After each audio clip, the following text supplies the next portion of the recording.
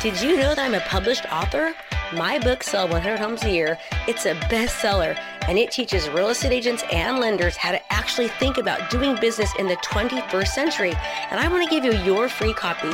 All you have to do is go to www.kristamashore.com/sell100. That's 100. If you'd like to learn new digital marketing strategies, you've got to get this book and join the other agents and lenders whose businesses and life is being absolutely transformed. Go to www.kristamashore.com/sell100 to get your free digital copy today. Thanks for tuning in. Hey, can I get real with you real quick? Think about this. What would 3 more clients in the next 30 days mean to your real estate or lending business? It would mean more financial freedom, more time, and you'd be able to finally breathe financially.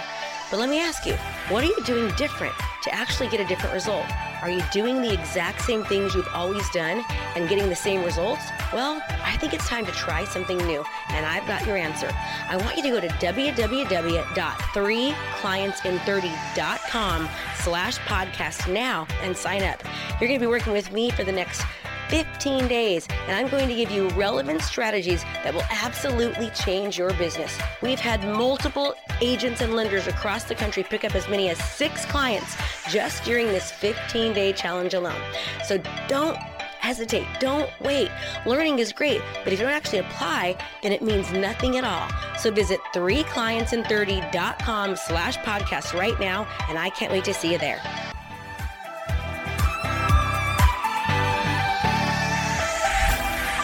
Be sure to join us every Monday, Wednesday, and Friday for new episodes, and be sure to check out KristaMashore.com/podcast for free downloads and resources. Can't wait to see you next time.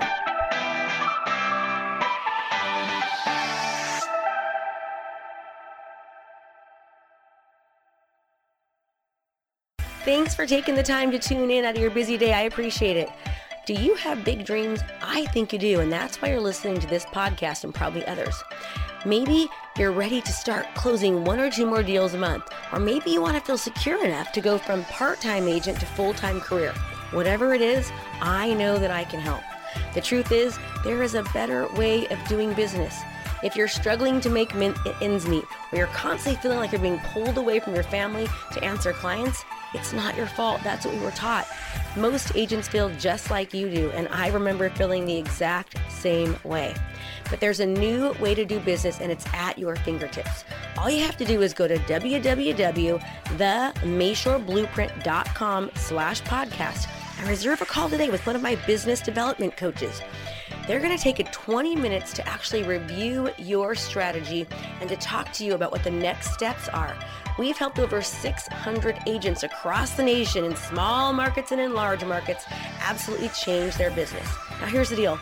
Don't be afraid. There's no pressure. There's no pitch. In fact, we need to see if you're a good fit for our program. And if all this call does is actually help you craft a plan and look in more detail over the next 30 days to get 1 or 2 more clients, wouldn't it be worth it? Well, of course it would. Now, you've got big dreams, but what have you done recently to put those dreams into action? We can help you. Go to themashoreblueprint.com/podcast. Again, themashoreblueprint.com/podcast, and reserve your call today. Don't let fear hold you back. There's a new way of doing business, and we've found it. See you soon.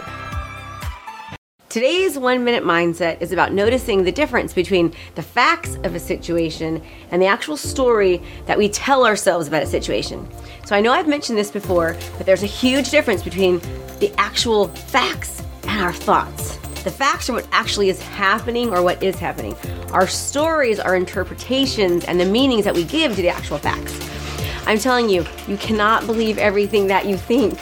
Sometimes these stories are just made up vanities. Have you heard about the story of that little boy who woke up one morning at Christmas just to find a pile of horse manure under the tree rather than toys?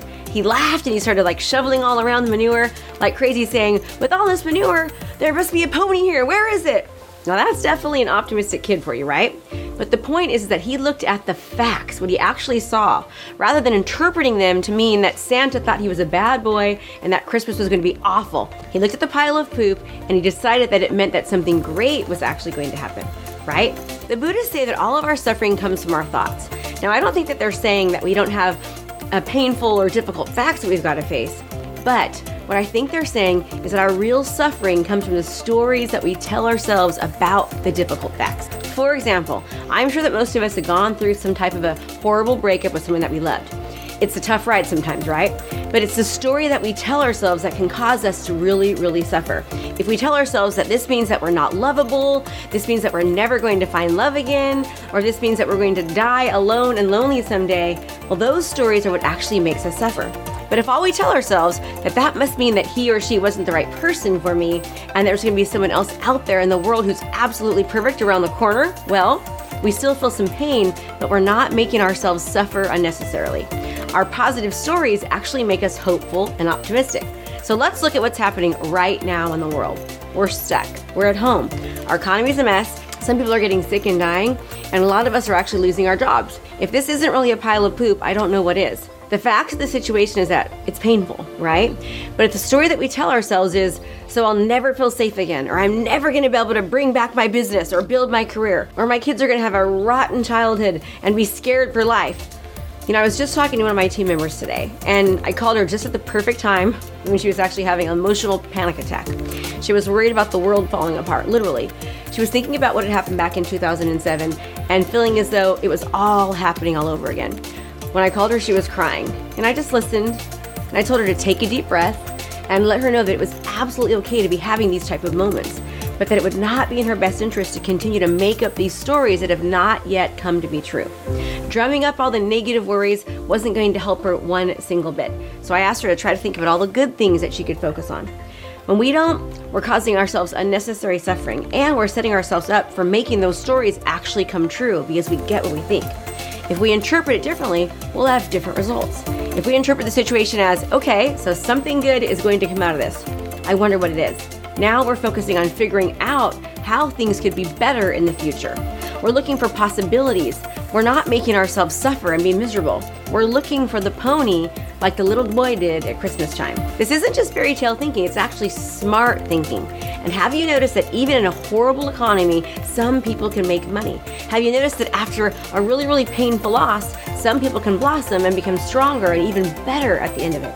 Because they've chosen to tell themselves a different story about the facts. So, what kind of stories are you telling yourself right now? Mark Twain wrote, "I have known many sorrows, most of which never happened." So are you telling yourself stories that are causing you sorrow or suffering? Or are your stories helping you look for the pony?